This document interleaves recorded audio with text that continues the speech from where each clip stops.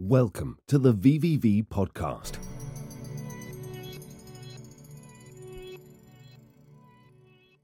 Today, we are very pleased to welcome Tristan Lita, Nillion's head of crypto, and Miguel de Vega, Nillion's chief scientist.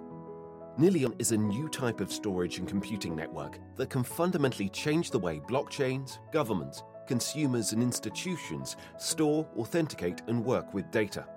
What makes Nillion unique is that its network of nodes do not run immutable ledgers, and its nodes do not have to communicate with each other. Nillion will act as a public utility, providing fast, secure, private chain, and fully decentralized processing, with the objective of both enhancing existing blockchains and offering native network services with unique properties. Nillion is not an L1 and does not compete with L1s. Instead, Nillion will be able to complement and enhance existing L1s by offering them private storage, transfer, computation, and processing of decentralized data. 1 or 2 minutes before we get started, so we have the entire audience listening and ready, and then we're going to get going. And while you guys are joining and waiting, please make sure to leave a retweet and a like for this event. This is something which we have been all waiting for quite some time, and I'm sure this is going to be one of our best AMAs yet, and I'm very, very much looking forward to getting this started.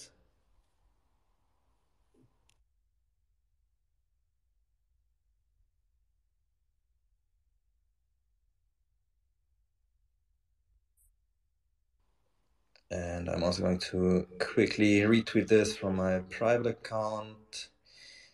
And then we're good to go. Hello, guys. Who is it? Who I'm talking to right now? Hey, how's it going? This is Hi. Tristan. Miguel's also in here. I think you have to pull him up as a speaker. He's on his personal account. Oh yeah, I can see him.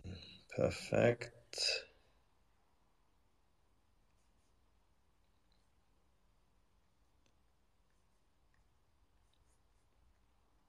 Okay.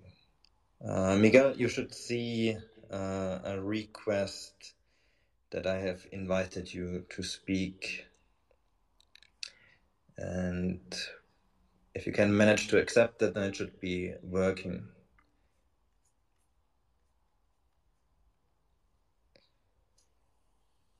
Cool.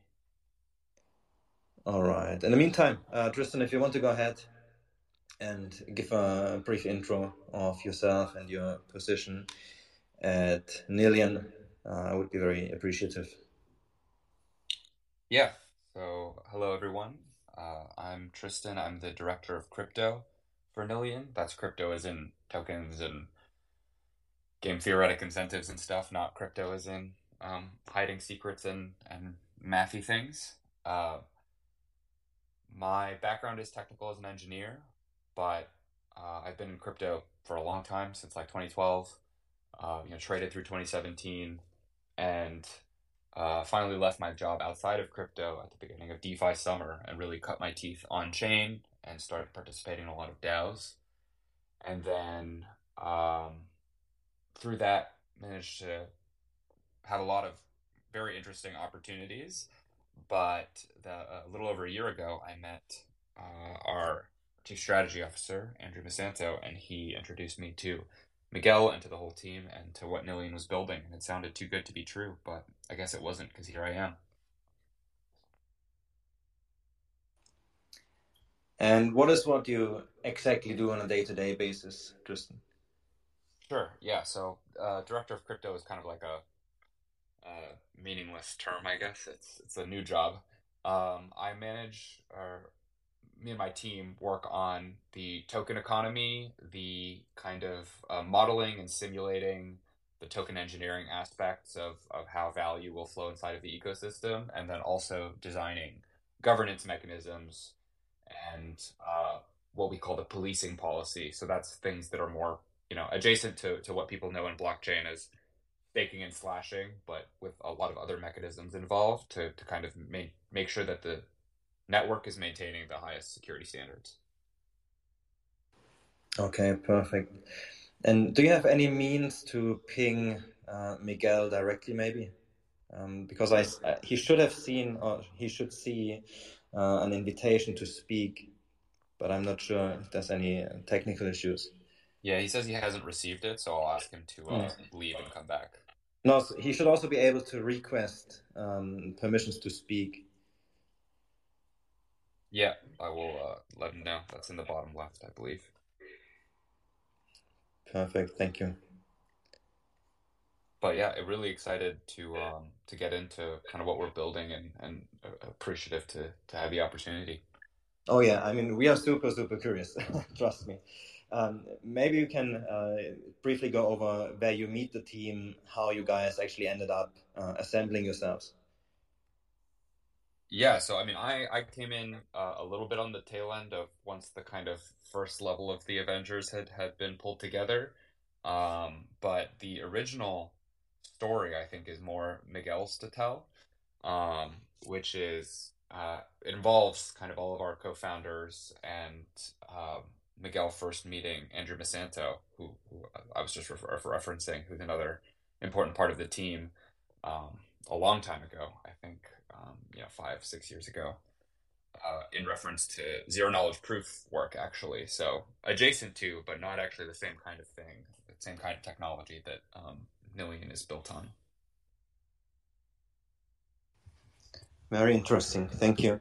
And what motivates you personally to be involved with Nillion? Or maybe the better question is, why Nillion? If you're qualified to do anything, then why would you pick specifically this project to work on?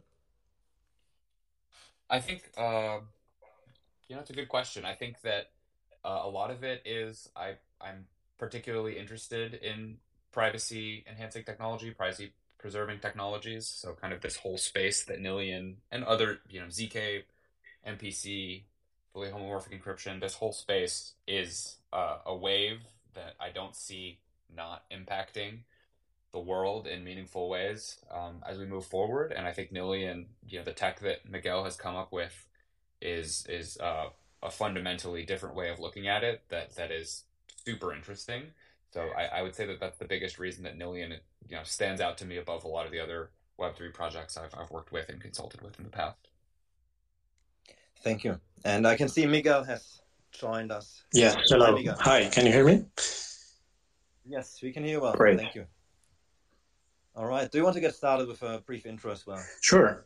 So I'm the Chief Scientific Officer. So my day-to-day is actually about creating the maths and making sure that they're properly implemented and then interfacing with product as well. So both platform and product. My background is engineering. So it's technical. I did 7 years of engineering studies. And then I started working for some of the largest IT companies back in 2000, so Siemens and Nokia, in problems related with mathematics and the intersection with technology, essentially. Then I did a PhD in maths, where I modeled kind of the back end of the internet, and during 3 years, I think I did like 27 patents. It was a very intensive period, and then I shifted more to computer science type of thing, so machine learning. And eventually in 2013, I met Rob Leslie at Sedici and got in touch with cryptography, so with zero knowledge proofs. And I worked on them for a long time, essentially in connection with authentication, identity verification. But at some point, we required doing more than just verifying stuff, proving stuff to others. We needed to actually perform computations, and that's where we started working with secure multi-party computation. In 2017, I met Andrew Masanto, who's been transformational, I think, in all of our lives, related to a project with zero knowledge proof. But then in 2021, recently, when we came up with NMC and kind of the way to get around the heavy communication that SMPC typically engages in, we kind of presented that to him and his team, and that was the start of Nillion in 2021. And what makes, because you both mentioned now the name of Andrew Masanto, right? What makes him such a good leader? What makes, what made you guys join him and buy into the vision Nillion has? So essentially, Andrew Masanto is one of these persons who is unique. I mean, not only has he built businesses around, selling stuff on Facebook and building communities, but he's also been co-founder at Hedera Hashgraph and founded a couple more unicorns in the crypto space. He's got a tremendous expertise in community building and has a sense for markets and when is really the time to get into a market. For instance, when I reached out to him with Rob Leslie back in 2017 with a project about a faster way to perform privacy, to implement a privacy coin like Zcash or Monero. He looked at it and said, "Oh, all right, the technology kind of makes sense, but it's not the right moment. It's not the time. The market is not there." And that changed when we pitched NMC. So we fully trust his instincts. They have been proven to be correct more than once. And yeah, we're really glad to have met him. Plus, he knows a lot of people. So he's brought in great names. We have, for instance, Konrad Whelan, employee number 2 and founder engineer at Uber. We have Slava Rubin, founder of Indiegogo, Mark Dermond, head of crypto at Nike, and then, many crypto experts like Andrei Lapets, board member of MPC Alliance, and Stanislav Charensky, who's renowned cryptographer from UCLA. So he really is the one who makes the magic happen. Yeah, I mean, you guys have done an absolutely tremendous job in attracting the right talent. And every subsequent news article you guys publish is always mind-blowing because you're really like attracting the absolute best of the best. So let's jump into what Nillion itself actually means, what it does, and what it potentially holds for the future of blockchain and potentially even humanity in itself. So what are the primary problems Nillion solves and the subsequent use cases? Sure. Yeah, I can speak to that a little bit. I would say that the primary problems Nillion solves are around security. Fundamentally, there are holes in the way that Web3 and even us in general on the internet handle security, and we believe that the next wave of these privacy enhancing technologies will really open up what people can do with data, but also the ways that they can store data more securely. And we believe that because the kind of go-to operating model right now for storing things is that you have to store it, and you can store it as securely as you do, which is to say hopefully very, but often not very. And then if you need to use it, you kind of unlock it, you hide it underneath your hand while you look at it, like a set of poker cards, and you use it, and then you put it back and lock it back in a box. And with these privacy enhancing technologies and with what NMC allows, you essentially get to store in an information theoretic secure way. So that's to say, like in a way that is more secure than standard computational encryption that's based off of how hard a math problem is. And you get to use that data while it's still hidden, and never do you have to like take it out of that box in this metaphor. And what that allows for, kind of the problem that solves for, is unlocking all of this very sensitive data. And name any field where there are secrets that are hidden that people can't use because of redlining, regulation, whatever it is, and being able to actually provably mathematically, you can't do bad things with that data, but you can do the things that will be helpful to humanity, helpful to your business with that data, because it's still maintaining its security. That's like kind of the primary use case that we're looking to tackle. Thank you very much, Tristan. And before we continue, guys, everyone listening, we have almost 200 people listening in live, but we only have 64 retweets. So please, if you haven't done so, please leave a retweet for our guests, show some appreciation with a few likes. and then we can dive right into the next question. And as some context to the questions themselves, they all come from either the team directly or from our community. So I'm just reiterating all the questions, and I'm the one sounding smart, but it's actually the team and the community where the real brain power lies. So this one is for Miguel, and the question is, NMC is your brainchild, and I have to wonder if this outstanding solution was always intended to be used with blockchain technology, or if other use cases were the primary focus before meeting up with the Nillion team. That's a very good question. And the answer is no. Actually, originally it was developed to solve a different problem, that of collaboration between large companies. So we were planning on using it in the context of anti-money laundering with banks. So when banks, you send money from a bank to another bank, they are bound by different regulations like privacy regulations or GDPR, which prevents them from exchanging information about the sender and the recipient. But that is actually good in terms of privacy, but it's bad in terms of catching the bad guys and illicit money flows, because then it means that essentially the banks have only partial knowledge of what's going on in the transaction.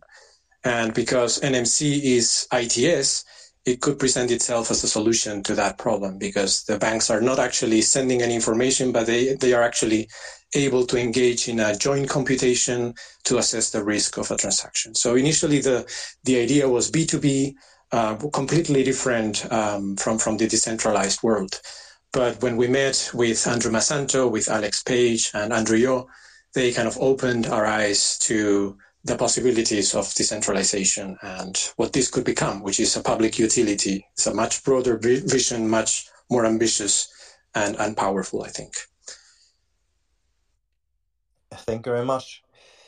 And the next question is, what was the major innovation or insight that allowed your team to take secure multi-party computation, SMPC, and transform it into nil message compute, NMC? Can you explain that transformation and development process? Yes, sure. I think it's an example of divide and conquer. So usually with SMPC, you're making use of one cryptographic primitive, and you're tasking this primitive with many things. You want it to be correct so that the nodes come up with the right result in the end, but you want it also to be secure and ideally ITS secure, so not relying on any cryptographic assumptions. And you want it also to be fast. So typically, linear secret sharing is the primitive that many SMPC protocols make use of. And it actually does all of those three things, but it kind of doesn't work that good with the speed, because it does require a lot of communication in order for a computation to take place. So it's a little bit of a compromise on the speed in favor of the other two, of correctness and security. So what we did is to think in terms of actually combining two different primitives. One is secure linear secret sharing, which is Shamir's secret sharing, for example. And another one is a new primitive that has homomorphic encryption properties. And we tailored that second primitive that we call OTM. It stands for one-time masking. We tailored it to perform multiplications or products of secrets very efficiently. And so it is in the combination of the two that we were able to find a different trade-off between those three things. So we took correctness, we took security from both, so both are ITS. We took the ability to work in a decentralized environment from linear secret sharing, because it does have error correction and a number of properties which are very interesting to build a decentralized network. But then we took the correctness and the speed from NMC, from OTM, from this primitive. And in combining the two of them, we were able to hit this different point in the trade-off space. Thank you, Miguel. There's a common notion that centralized computational cloud computing or similar technologies will be necessary to support the metaverse and Web3 in the future. How does Nillion's technology position it to fill that role and to allow Web3 to scale in a safe and decentralized fashion? Yeah, so I can take this one. I think that the reason that notion is so common is probably just because that's the way it is today, right? So whatever integration of the metaverse we have today. I mean, granted that word has a lot of different meanings to a lot of different people, but let's limit it to, for example, blockchain gaming. Most of it is still reliant heavily on server side compute on centralized standard old style servers, and the reason for that primarily is that blockchains were just never really made for compute. I mean, if you think about the original blockchain kind of uh, moment, like the moment that it came to be, not the academic moment. It's been around for a while, but it was, the recently birthday of the Bitcoin white paper, right? But Bitcoin was about solving double spend. It was about solving for a ledger to be able to send payments around. And then when Ethereum came along and kind of appended this compute layer onto it, it was genius and opened up a lot of very, very interesting use cases and kind of the composability and the you know money Legos and all of the different pieces that exist today on chain. But the throughput was still kind of limited by the original design of the blockchain, which is to say that everything is being replicated on all of these machines, with some wiggle room there of different types of scaling solutions, sharding, whatever. But at the end of the day, there's a lot of repeated work happening that means that horizontal scaling just isn't really in the cards for it. And what we see as a big difference for NMC and what Nillion is building, and that allows it to fill some of that role of those centralized servers, is it allows for more horizontal scalability because we don't care about value, which means that we don't care, or sorry, we only care about value. We don't care about order.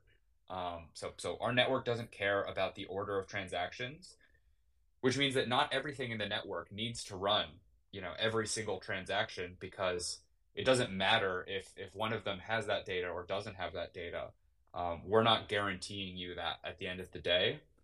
And that unlock, kind of that trade-off space that you gain against blockchain, or maybe work with blockchain, kind of, it allows you to work alongside it very effectively to fulfill roles in the computation stack that blockchains maybe just aren't as well prepared to do.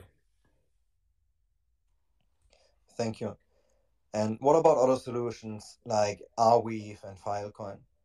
Is Nillion still ahead of them, or how do you see, those potential competitors? I don't really see Arweave or Filecoin as competitors. I think they're both super super interesting projects, and have their space. I mean, the perma web is kind of a cool and pretty revolutionary idea, and IPFS as a piece of technology that not exactly tied to Filecoin, but is something we look at and see a lot of use for. We think Nillion is really about just as much the compute as it is the storage. Like, yes, we can provide extremely secure storage, more secure than either of those two solutions, because right now to use private data on those, you're just storing encrypted versions of your data, right? And with Nillion, you're getting information theoretic security, and more importantly, you're getting the ability to use it in that encrypted form, which is just something that neither Arweave nor Filecoin are at least at this stage, trying to do. So I wouldn't say that they're a real competitor, because I think that the unique value proposition that Nillion is bringing to the table is not about the storage. And what you want is, public file storage to make sure that something is interplanetarily, stored as a file, then using IPFS makes sense. But if you want to use that data, and especially if you want to, play with anything that is to say, private user accounts, sensitive information, all of that stuff, it's a different tool in the stack. And what about the regulations with something like GDPR? Is Nillion either even capable or able to provide that private data if the authorities come knocking, either for legal reasons or for tax-related purposes? So, go ahead, Miguel. Okay, thank you. Yeah, so I think we have to make a distinction between GDPR and other regulations. So Nillion has or will have a built-in authentication and an account system.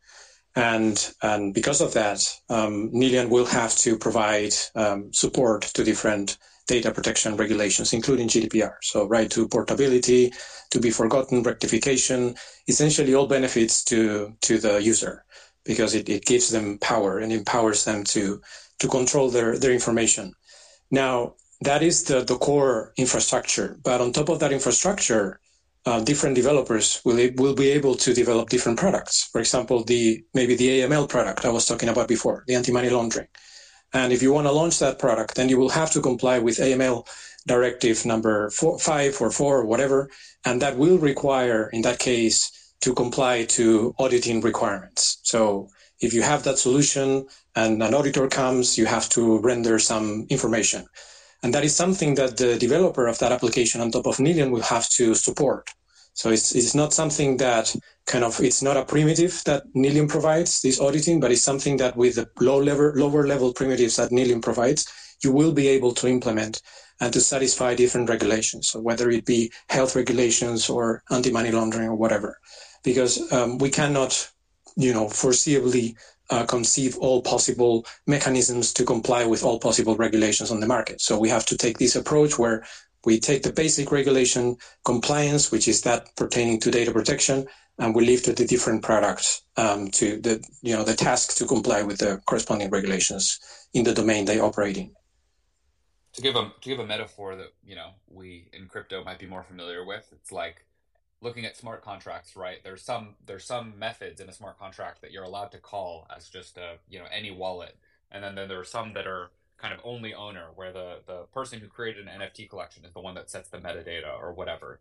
And at the end of the day, it's not Ethereum that is deciding whether you as an individual user can interact and set the metadata of this NFT. It's whoever created that smart contract, and that's how we see it as well. So it's not on us to decide can we access the underlying data. The underlying data is secured by the cryptography of the network. It's about that authentication and authorization layer of whoever is putting that data up and whatever product is building on us to make that decision.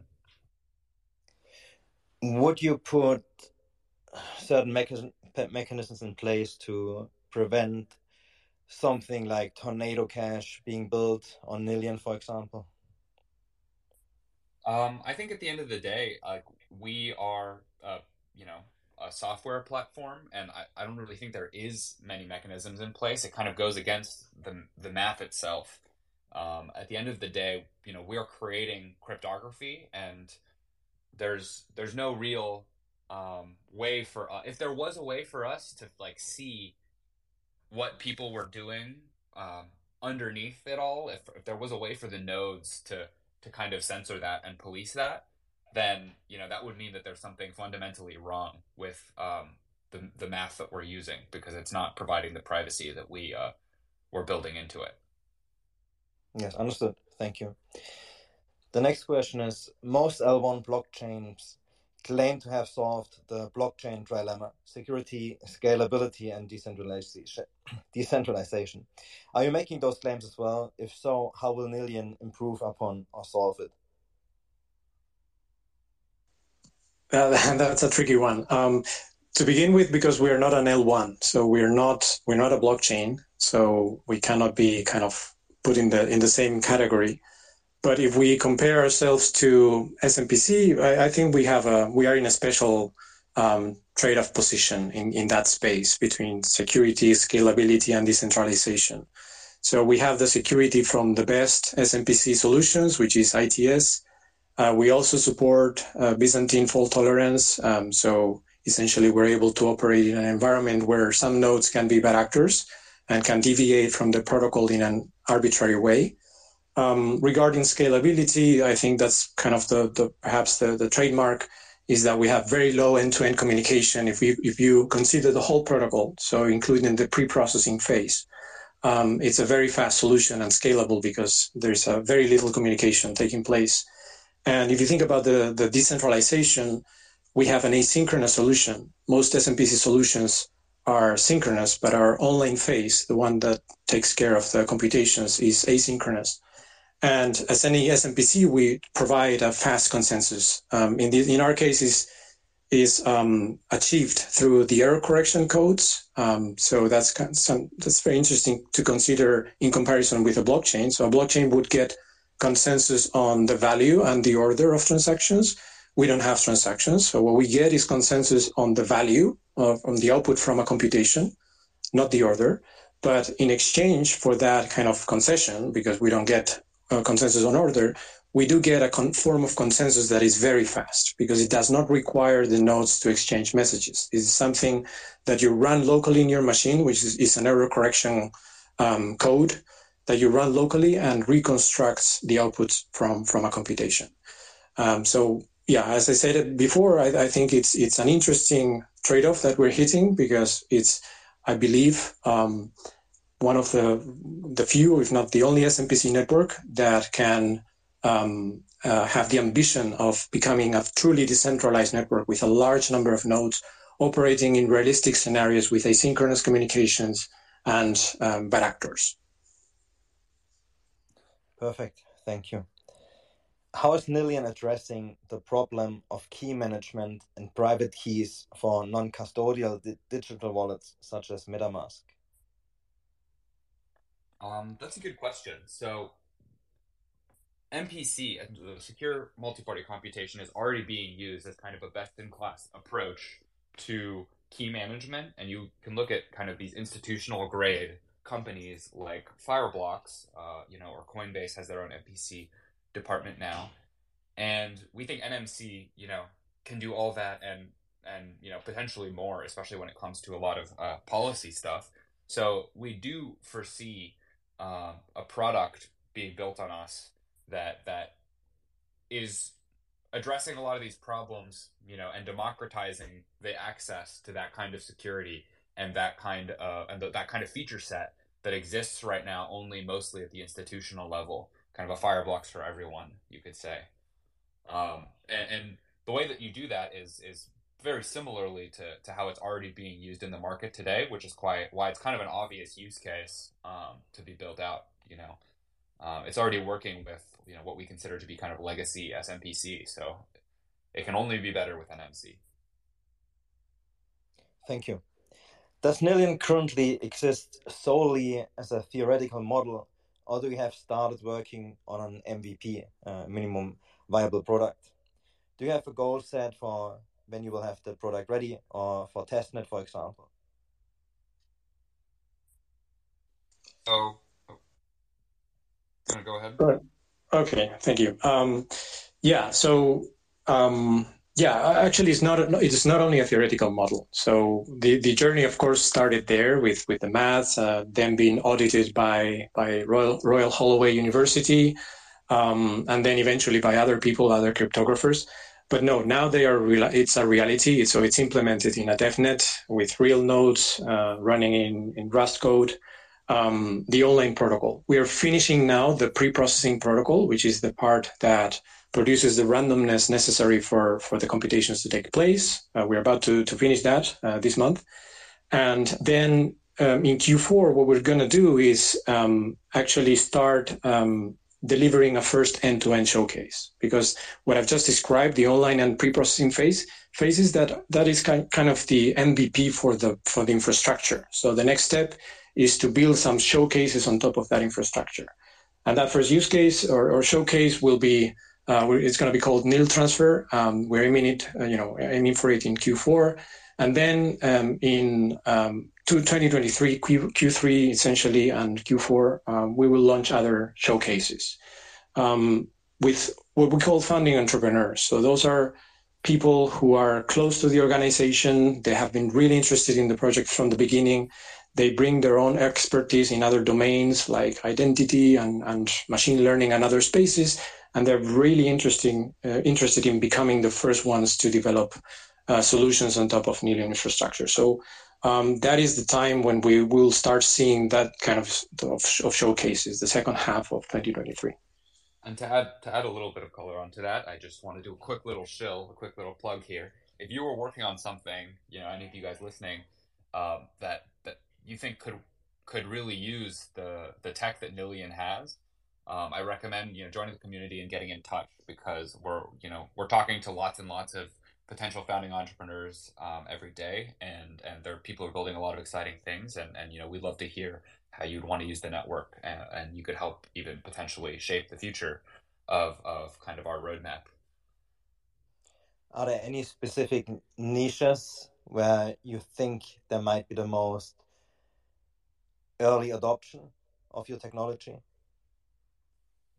I mean, I think we're kind of splitting it out into Web 2 and Web 3. That's something we haven't talked about that much yet, which is that both in how we've set up the team and in how we set up kind of the incentive mechanisms and the kinds of use cases we're looking at, we really see Nillion as a protocol that is trying to be a touch point in between Web 2 and Web 3, which is to say, we are fundamentally a crypto native Web 3 protocol, or whatever you want to call it, crypto protocol, and we're built as a public utility, a decentralized network. But a lot of the use cases are not only in crypto. Like, there's a lot of interesting use cases.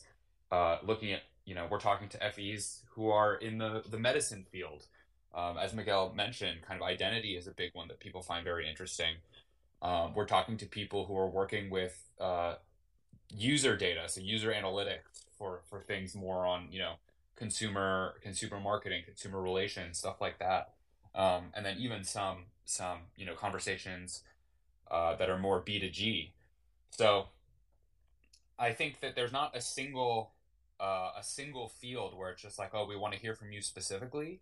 It's more like, we've built this really cool tech and it solves a lot of problems for a lot of people. But like, if you feel like you have a burning problem that it solves for your business, we want to hear that.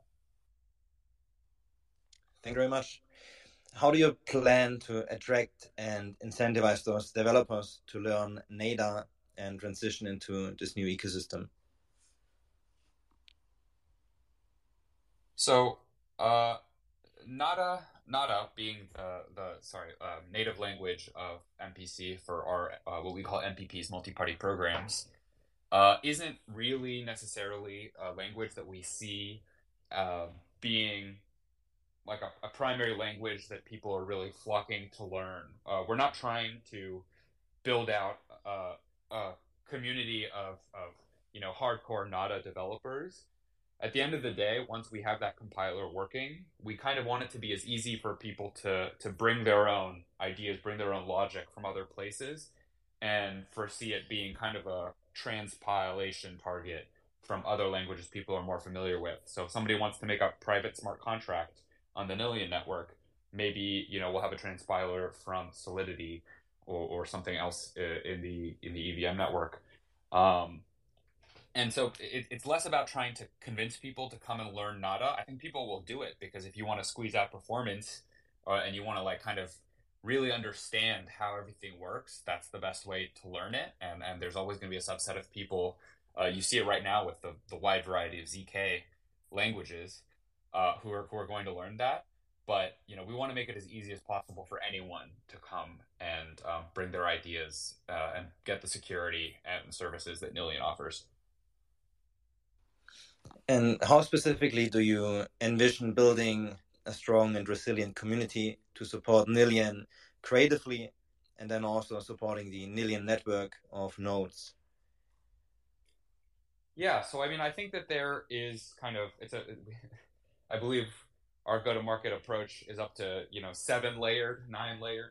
Who knows how many layers they're working through now in ops, but there's a lot of different facets and ways to attack this. I think from a developer perspective of how do we get them on board, I actually think that's one of the easier ones to sell compared to if we were starting a blockchain, if we were starting a layer 1.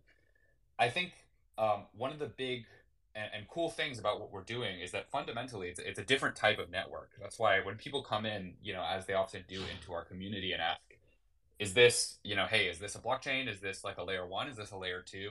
We kind of have to step back and say, this isn't really the right operating model. This is like a new piece of the decentralized computation stack because, we're not, people may come and want to try to build this stuff on us, but we're not going to be a network where you bridge in and you have your own native DEX and you have your own native lending protocol and all these other things. Like our unique value proposition is about a pretty different sphere and is creating opportunities to build out a pretty different type and a pretty different suite of products. Things that are managing secrets, things that are doing analytics on data, things that are secret inputs and outputs for machine learning and AI, which is getting so popular.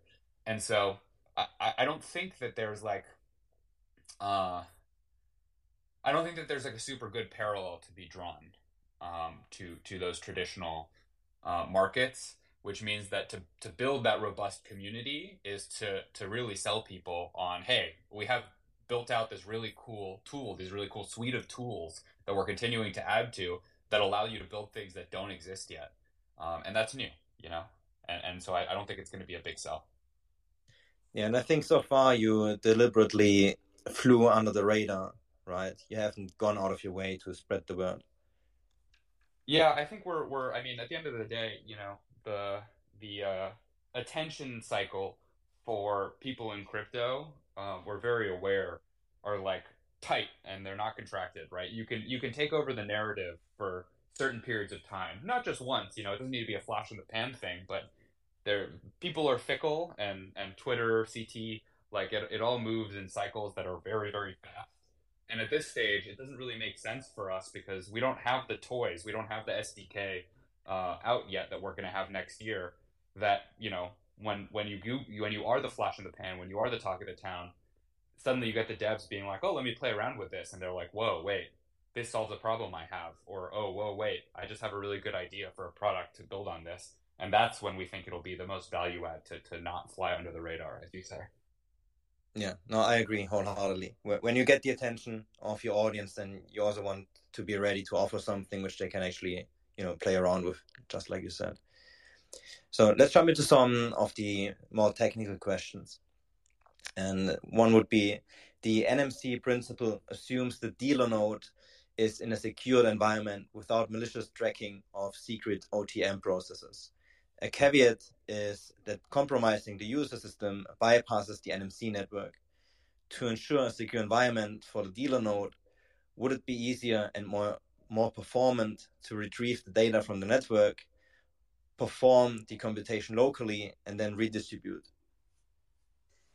Yeah, that's always a possibility. So you can use Nillion as a storage facility, and then you just retrieve the secrets from it and you compute on them, and then you maybe store the result back into it. That's perfectly doable.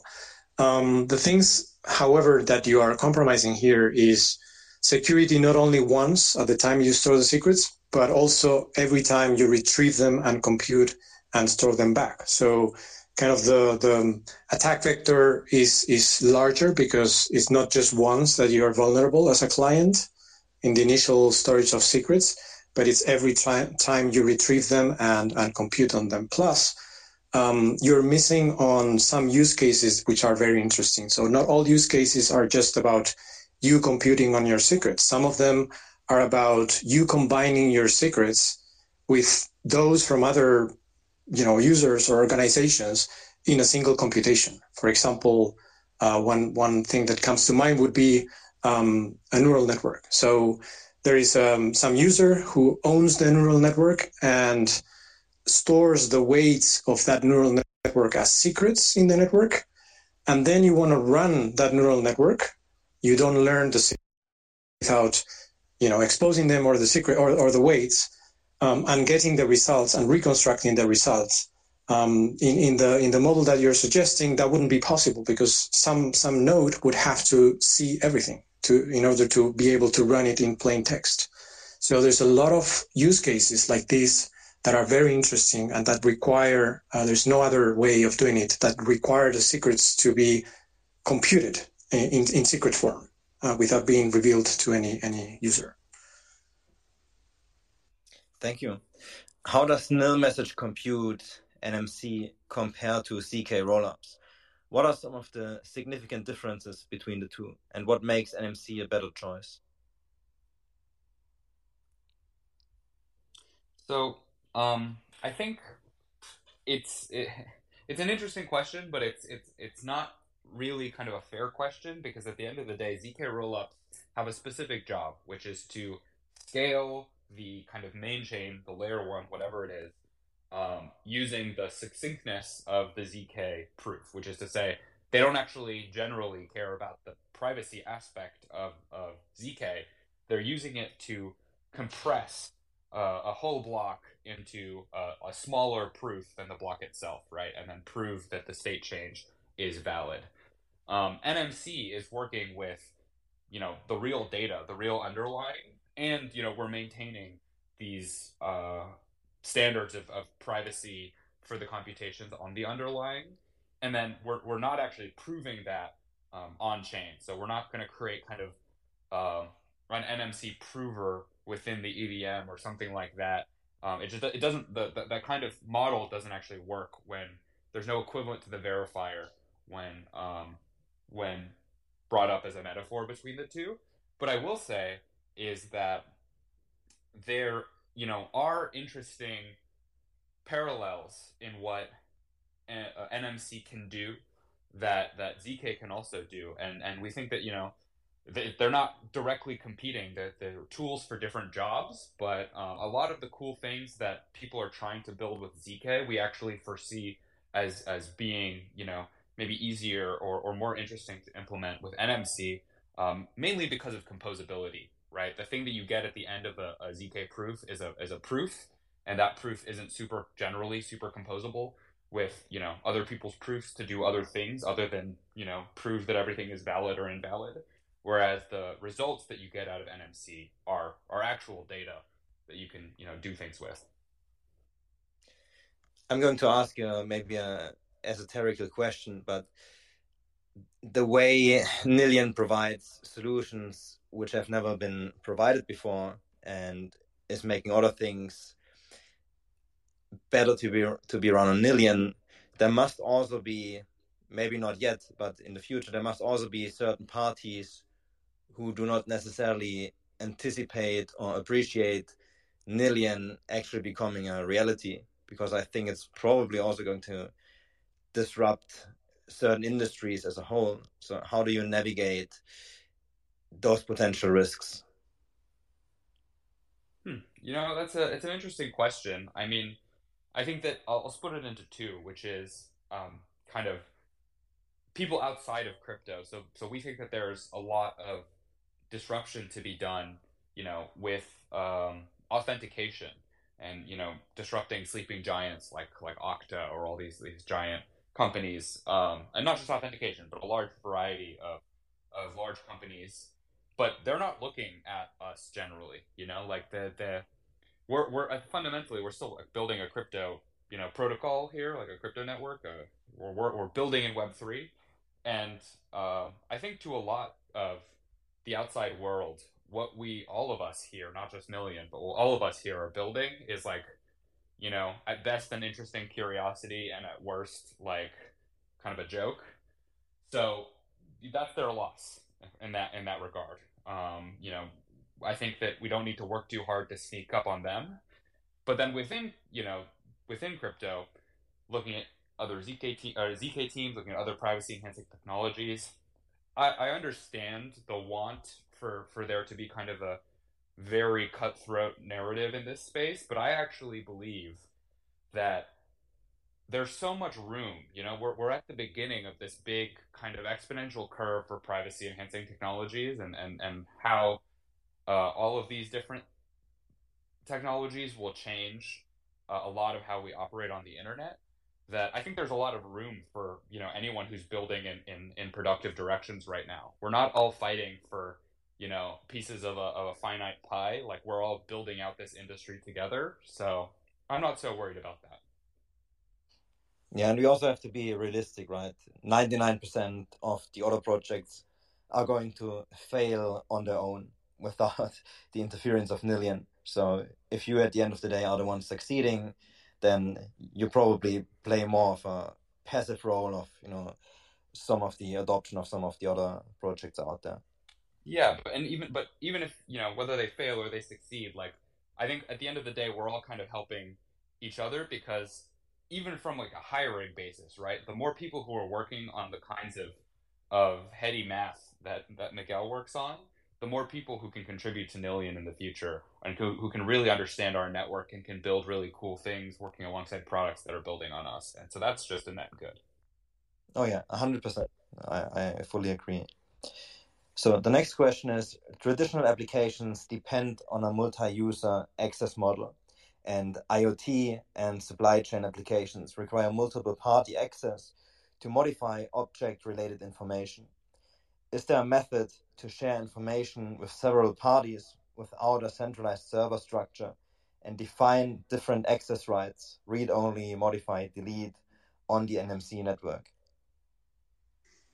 Yes, the answer is yes. So as I said before, we are building a native authentication layer on NMC, and stemming from it, we have the authorization layer. And so the plan is to support initially access control lists, where you can define the number of parties that are entitled to read, update, modify inputs from you, or maybe get access to results from computations that you perform on those inputs. Initially, just for computations that pertain to your inputs. Then after that, also for computations that involve other inputs, so other parties' inputs, which makes it more complex.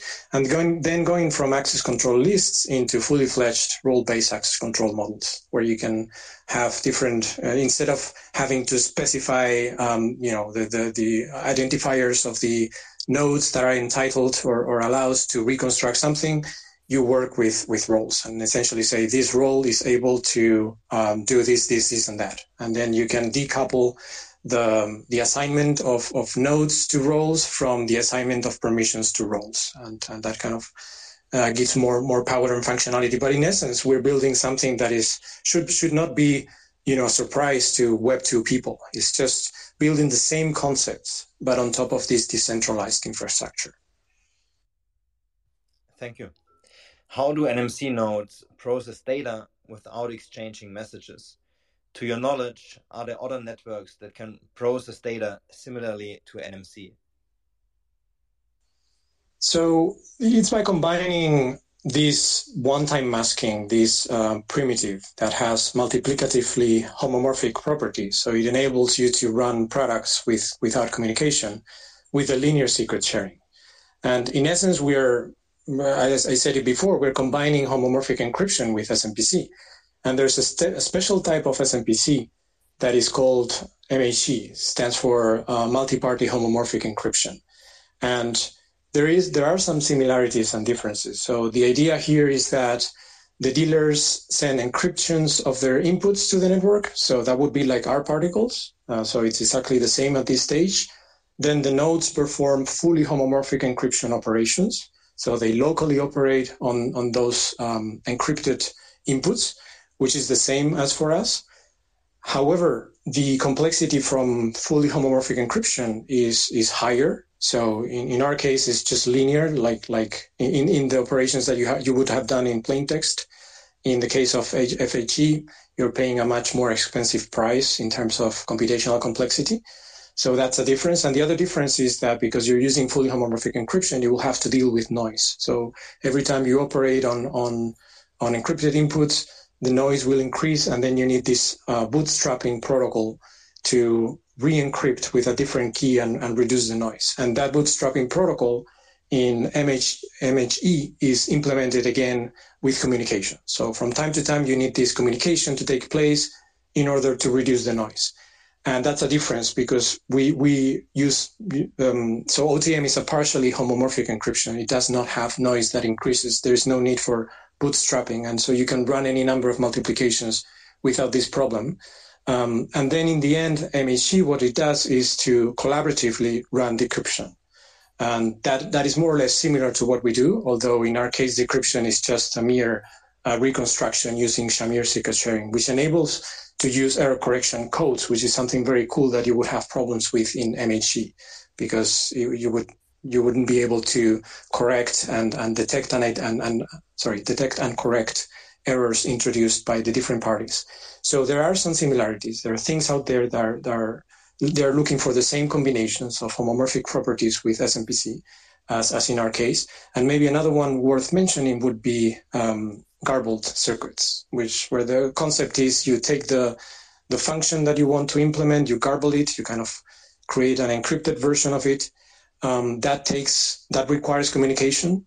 But once you've created that, then you're able to run computations without communication. So again, the idea is to try to minimize the communication, but as as I would argue, you have always some communication in those standard solutions, because in the garbled circuits, once you have to create this garbled circuit, which requires communication, albeit with a constant number of rounds usually.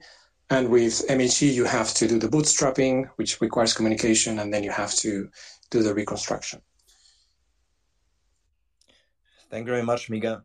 And just to double check with you two, Tristan and Miguel, we do have about 30 minutes left, right? Sure, that works for me. Yes.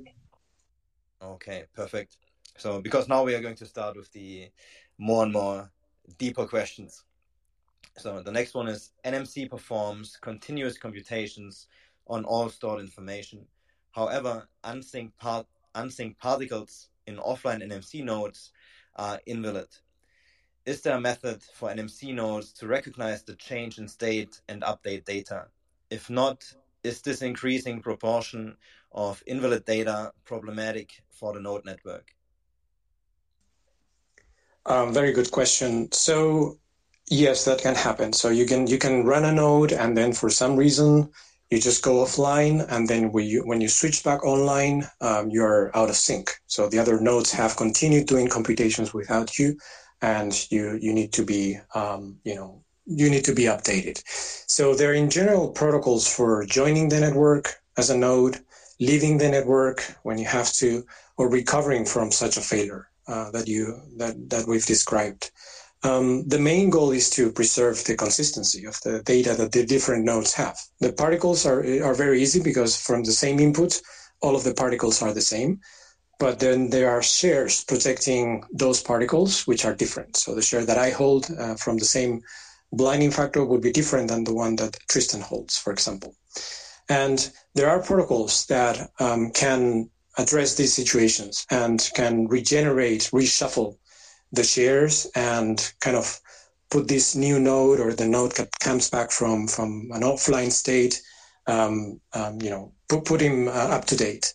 However, they require communication. So there is an intrinsic cost to those protocols. Luckily, however, the network doesn't need to stop working, or doesn't stop working because that happens, because there is this tolerance against a certain number of nodes going offline, whether it's on purpose or because they just had some failure. So, and that proportion of nodes that can go offline without affecting the functioning of the network, it's a parameter that you can set up. The usual value, but not the only one, is less than 1/3 of the nodes. So up to 1/3 of the nodes can go offline for a while, and the network can still perform computations. And when they come back, there is enough time for them to catch up, to run this protocol and catch up again with the rest of the nodes without causing any major disruption. If you foresee this problem to happen more often, then you can fine tune this parameter and put it in a different position. There is consequences to that, but in essence, I think the message is that we don't need to be hyper reactive to this situation. Oh my God, a node is down. Stop completely the network. It's not like that. So the network can still continue to operate and can recover from this situation, although with some communication cost. Fantastic. Thank you very much.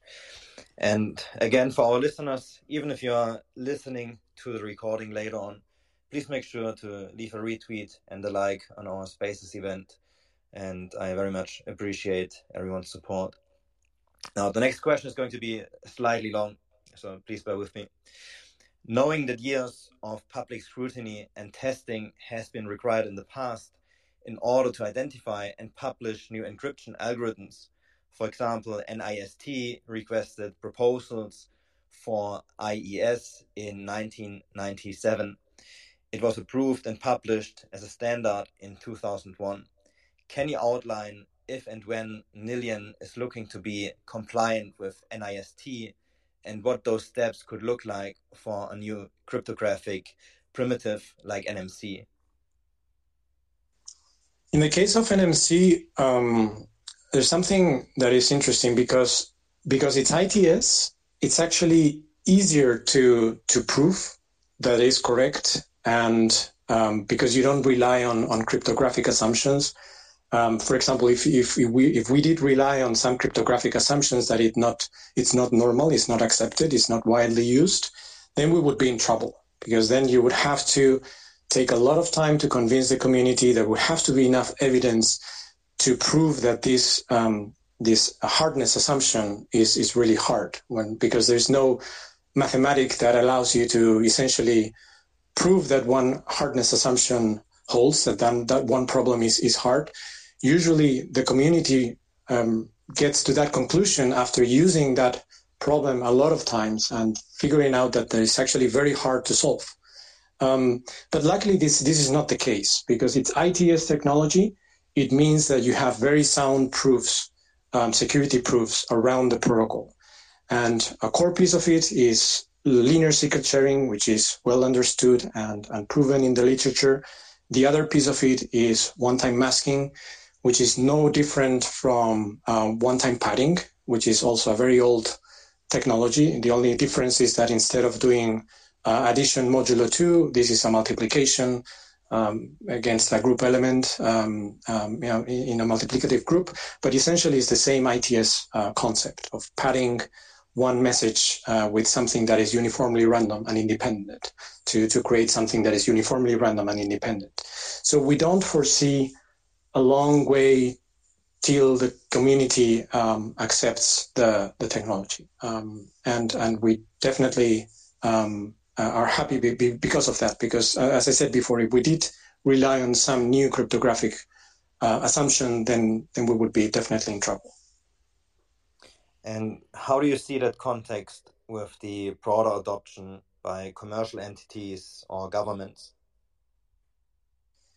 So they already know about ITS. So I've been an advisor to RUSI, which is probably one of the oldest cybersecurity think tanks in the UK.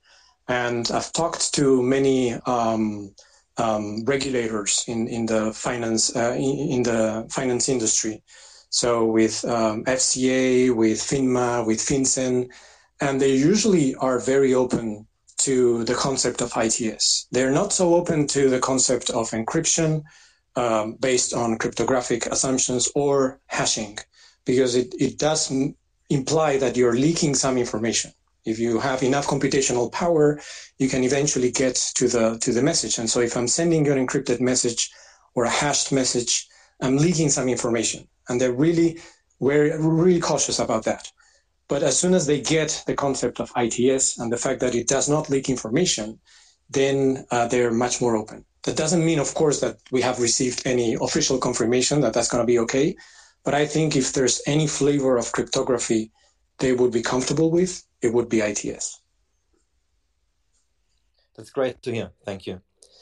Will Nillion be open source? And if so, do you see open source as something only having positive effects on development, or could this also pose a risk to Nillion? Yeah, I mean, we think the open source, community and ethos is great and super important for us and, what we're building. So we're working, behind closed doors right now, and we think that that's an important business decision from a kind of security perspective and also just for our company at this stage. But the plan is always to have the source, be open, so that, especially with any kind of privacy and security oriented project, privacy via obfuscation is not real security, right? The security via obfuscation is not a great way to work.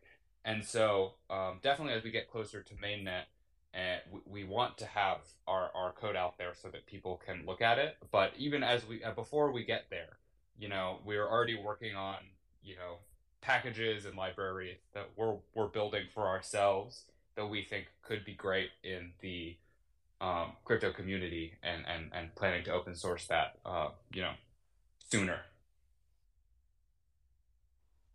Thank you. Since it's essential to know how secure the code, since it's essential to know how secure the code is that implements cryptographic algorithms into smart contracts, can you share how Nillion is looking into securing auditing the code in the future?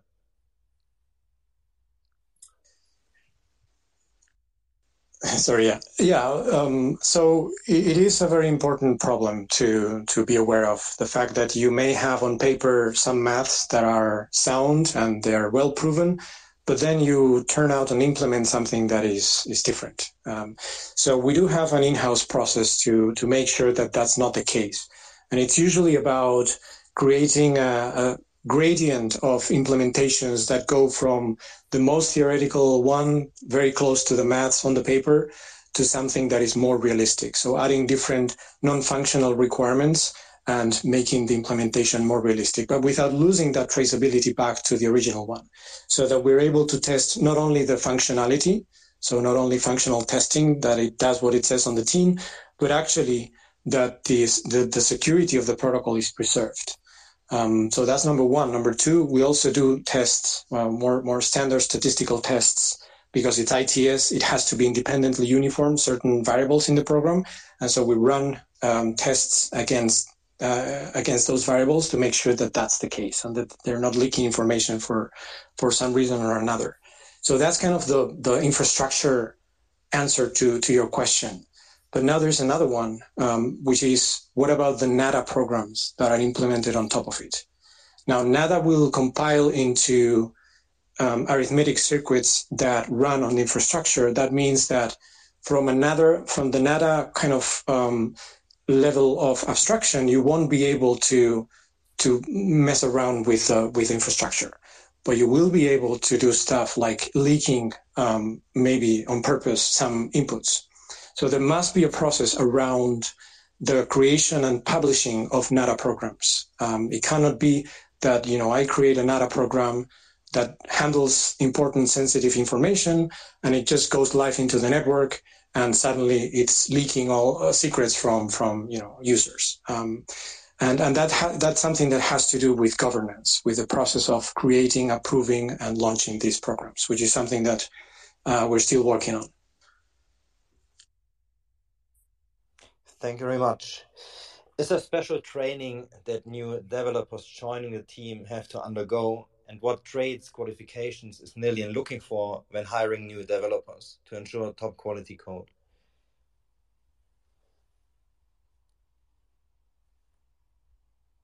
I think that, to answer the second question first, I think that we're at a stage now where, and by the way, another shill, we are hiring.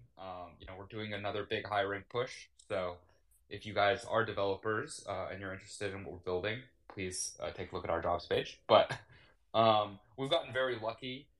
We have a very kind of our initial team was, had a very high bar, and everyone we've brought in has been able to, work honestly at a much faster pace than we had projected for our roadmap, which has been amazing.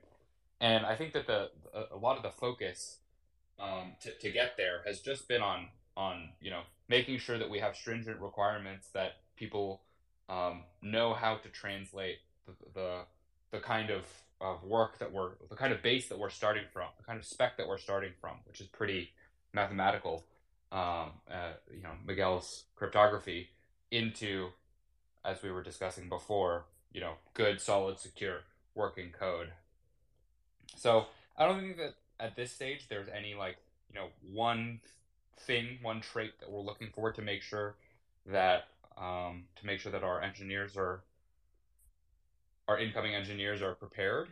It's just about making sure we get the right people who want to work and who have the capability, and screening them. Also, maybe I have to mention that, so running this process, behind this process, we have Conrad Whelan. And because he's such a important person, he's been able to attract with his magnetic personality a lot of people interested. I think in the last round of hiring, we kind of interviewed 1,000, hired only 15. So you do have to kind of be good at what you're doing, be passionate about it. I think that's something that we value very much. And as Tristan said, if you do have some experience with implementing maths or physics or some complex algorithm, that is always a plus, because it means that you will be able to bridge the gap existing between an implementation and requirements that are given in that form. But that's not a necessary requirement, because we do have people who are experts in doing that. So they can just feed you those requirements into something that you can understand. But yeah, I think being excited about the project and being top quality developer are two key requirements. Thank you. And now the next couple of questions are all being asked by the community itself. So the credit goes to them. And I'm going to keep asking the community questions until we run out of time. But just to give you an idea of the amount of questions which we have, it has been over 100. So we are definitely not going to be able to go through all of them. But our team has picked the best ones and the most interesting ones. And the very first one is, where do you think the Nillion technology can have the biggest impact outside of blockchain in the long run? I mean, I think everyone on the team, and I'll let Miguel speak for himself on this one. I think everyone on the team, everyone who hears about the technology, has their own opinions on this question. I know we have a lot of people on the team. Slava was announced recently as our CBO, and he really likes the potential for what it can unlock with data silos in the medical field. And I think that's a relatively common one. Specifically, I know there's some people on the team who are really excited about its usage in genomics, like genes research. So I think almost because what we're building here is if you take just the UVP, just the value proposition of unlocking data silos to be able to use data that otherwise can't be used, that's relevant to almost any very impactful industry. And so it's more about where people are coming from individually, where they're like, are you a content marketer? Then you're like, oh man, wow, I wish I had a CRM in Web3 so that I could talk to the people who own my NFTs without having to ask them for all this personal information that nobody wants to share in crypto for good reason, right? But then if you're coming from the medical field, or you're coming from the finance field or the government, you're going to have wow, that solves problems in my own life. So it's more about it's a mirror to the person who's learning about the tech and getting excited about it. Yeah, my personal take on that would be to think about human society. We have these two main elements. On the one hand, there's a side of us that competes against each other, but then there's this other side that collaborates. And if you think about in terms of architecture, the client-server architecture that predominates in the internet has been serving mostly the computing side of it, because it's about storing data in silos, and you have your servers and you have your data and your customers, and that's about it. But there's so much potential in the other aspect of our human nature, which is the collaboration. And we haven't seen that because mainly collaborating right now means that you have to share that data with the other organization, something that you cannot do oftentimes because it's either forbidden by regulations or because it would reveal some information, key information to the competitors. So I think we are about to see a lot of new kind of possibilities in the collaboration space, be it in a supply chain where different companies involved are able to coordinate in a better way without leaking some sensitive information to each other, or maybe with competitors in a space to better comply with regulations, to better manage their risk. I think it's even hard to start thinking about all the potential applications that collaboration could bring, but I think it's going to be huge. Thank you. Are there any drawbacks or limitations to your technology?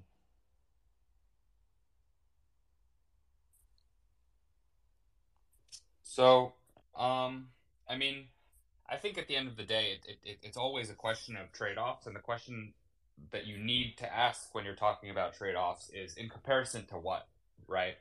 Um, when we make comparisons to SMPC, for example, for almost all of those comparisons, we're really we're looking very good, right? There for some SMPC calculations, things can be like much like billions of times slower than an MC if you get complex circuits and they have to do a lot of communication in a big network and whatever.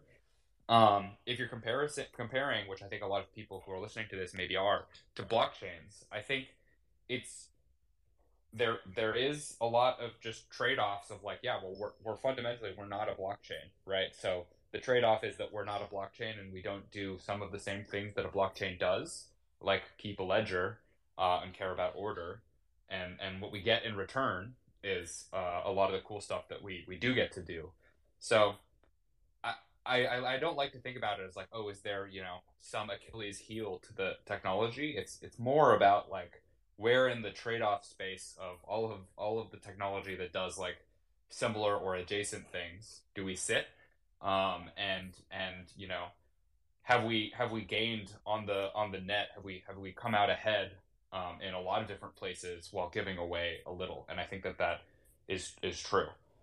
But if I had to point something out, I think something that we took from blockchains that looking at other cryptographic solutions isn't necessarily like it is a trade-off is the trade-off of Byzantine fault tolerance, right? So we looked at blockchains and we say, wow, you're mitigating trust across this large network, but at the end of the day, right, that also means that there is some trust that's mitigated there. So you need to be careful about that threshold that Miguel talked about earlier of how many people are there in that computation, and who are they, or how are they financially aligned. Thankfully, the crypto and the blockchain space has come up with a really great tool, a really great lever to be able to align people's incentives closer together in the form of tokens, token economies, and all of the policing strategies that go with that.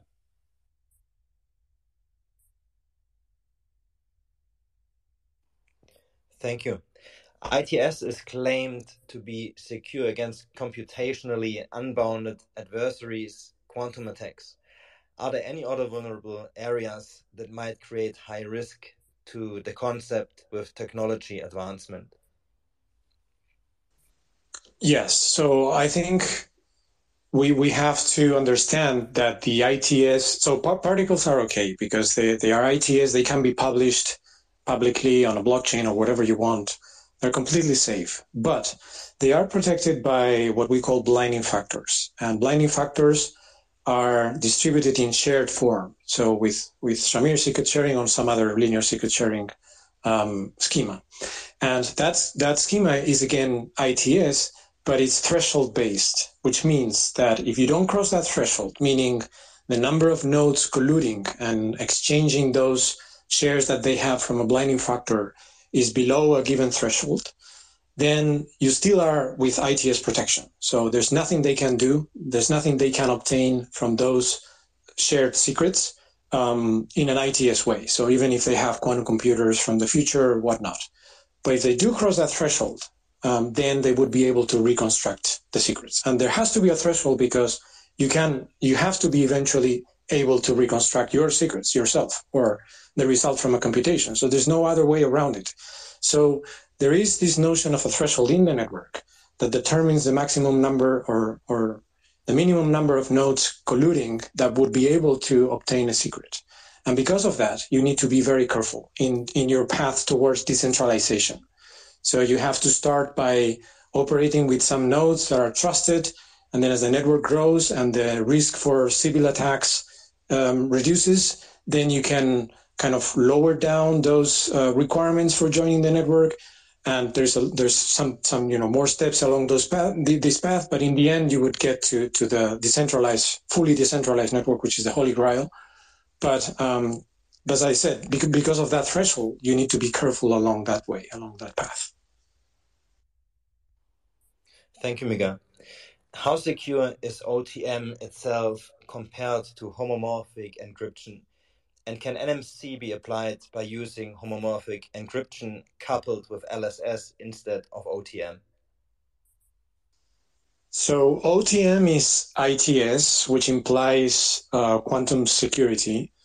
Most fully homomorphic encryption schemes are based on lattices, which are not known to be subject to quantum attacks. It doesn't mean that they're safe, but it's just that we haven't found any way to attack them yet. So, but they're not ITS. So that's the difference. There is a cryptographic assumption behind FHE, which seems to be quantum safe, but it's an assumption nevertheless. Whereas with OTM and other ITS primitives, there is no cryptographic assumption, meaning you're not basing your protocol on the hardness of any mathematical problem at all, which makes it, as I said before, easier to prove, and also it makes it quantum resistant for sure. So that would be one difference. Regarding the second part of the question, yes, in principle you could do that. You could build NMC using LSS, so linear secret sharing plus fully homomorphic encryption. That's what I called before the multi-party homomorphic encryption kind of paradigm. The problem, however, would be the bootstrapping that does require communication. So you have to implement the bootstrapping protocol that in FHE usually runs locally in the nodes, but now you have to implement it because the keys are distributed and are secret shared. Now you have to implement it as a protocol involving some communication. And then you also have to implement the reconstruction of the encryption element output using a protocol. That being said, NMC is not just ITS. So we see NMC really as an umbrella of different solutions, touching different points in the trade-off space between security and speed. One example would be conditional statements. So if you have a program with conditional statements, if then, so if A is greater than B, that's probably not, it's not the best way the best example to use ITS for, because ITS deletes also the partial order information between those two. So it's probably a better idea to use NMC in that context in combination with order preserving encryption. So we do see that whole umbrella of technologies going from pure ITS, which is the current solution that we're presenting, but we're also already working towards incorporating other technologies, fully homomorphic encryption, yes, and order preserving encryption as well into the whole suite of solutions. Thank you very much. Now, the next one, again, is a slightly longer question. I'm going to go through the entire question, which is made up of multiple questions, and then you can go back and repeat if necessary. So the full question is, how do you determine the ideal T+1 number of shares required for LSS to construct the blinding factor, where T means you construct nothing? Is it determined by how many nodes are on the network, or how many nodes assigned to a computation? Or does it vary by the size and resources required for the computation itself? And is the minimum required number for T+1 1/3 of the nodes in the network to keep it secure? So maybe there's a part of this question that has to do with the economics of an attack. So I'll leave that part to Tristan, and maybe I'll start with a more technical one. So imagine you have a linear scale. On the one hand, you have a type of attack which is about tampering with the result from a computation. So it's changing the result from a computation. On the other hand, you have a different attack which is about gaining information from the secrets. So this threshold will move between those two. And if you move it closer to one type of attack, you will be, more resistant against that attack, but at the cost of being more vulnerable against the other one. 1/3 happens to be a very interesting point at which you're both resistant to both attacks with with less than 1/3 of the nodes being bad actors. So that 1/3 of the nodes can do whatever they want with both attacks, and they won't be able to succeed. If you move it to one, beyond that point to one side, then the proportion of nodes in one attack will increase at the cost of the other one decreases, and so on. So that's number one. Number two, it's a ratio. It does not depend on whether you have 10 or more, except for the economic consequences of that, which Tristan will probably touch on. But essentially, mathematically speaking, it's a ratio of the total number of nodes to the number of nodes that you allow to be bad actors. Maybe Tristan, now you can chime in if you want. Yeah, so this gets into a kind of philosophical discussion that is wider than just our network, and it's about kind of these decentralized networks we're building in general, right? Which is, who is in charge of the security of the network, really?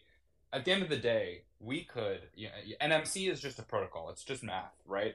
And we could make a completely permissionless protocol on day one by saying, well, anybody can spin up a node and they can stake whatever they want, financial, other assets, their reputation, whatever they want.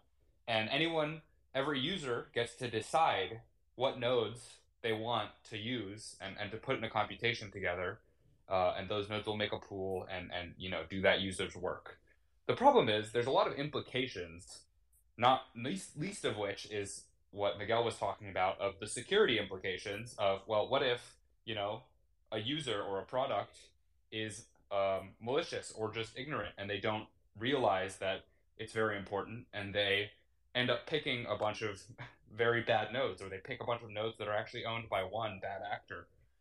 Suddenly, it's not the protocol's fault, right? It's not the cryptography's fault that somebody has decided to mess with the underlying trust assumptions, but yet, that user's secrets have been leaked, and that's never what we want, right? We want to make sure that anybody who uses the Nillion network has a promise of the highest security.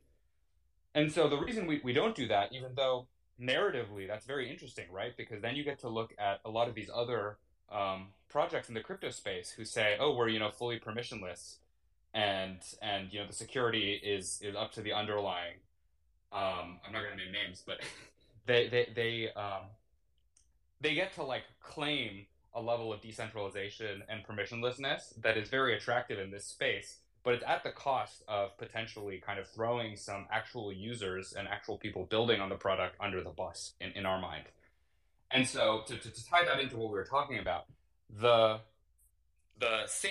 protocol, the math that is there, doesn't have any opinions on how many nodes should be on the network, or even what that threshold should be, although there's a nice mathematical property of the 1/3.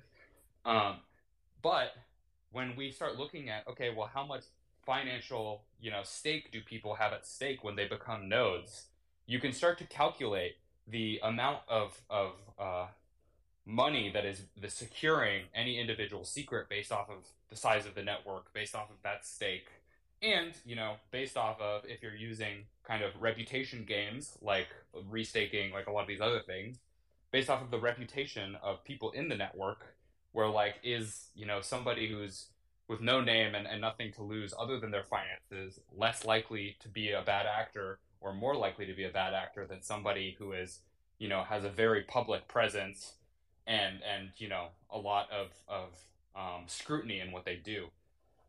And so if you can start taking all of those factors and putting them into a model, which is a lot of what my team does, that's when you start to build out the parameters around, okay, so what does this network actually need to look like, and what do we need to set as the defaults so that nobody's getting thrown under the bus. Thank you very much, Tristan, and thank you, Miguel. And just some numbers about the AMA. Despite this being slightly early, it's slightly outside of our regular AMA schedule. we consistently had almost 200 people listening in live, which is way beyond the average which we normally have for the live events. So I assume the listeners to the recording are also going to blow up exponentially.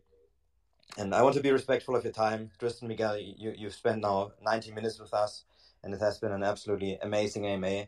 And I hope you guys enjoyed it just as much as I did and as the audience did.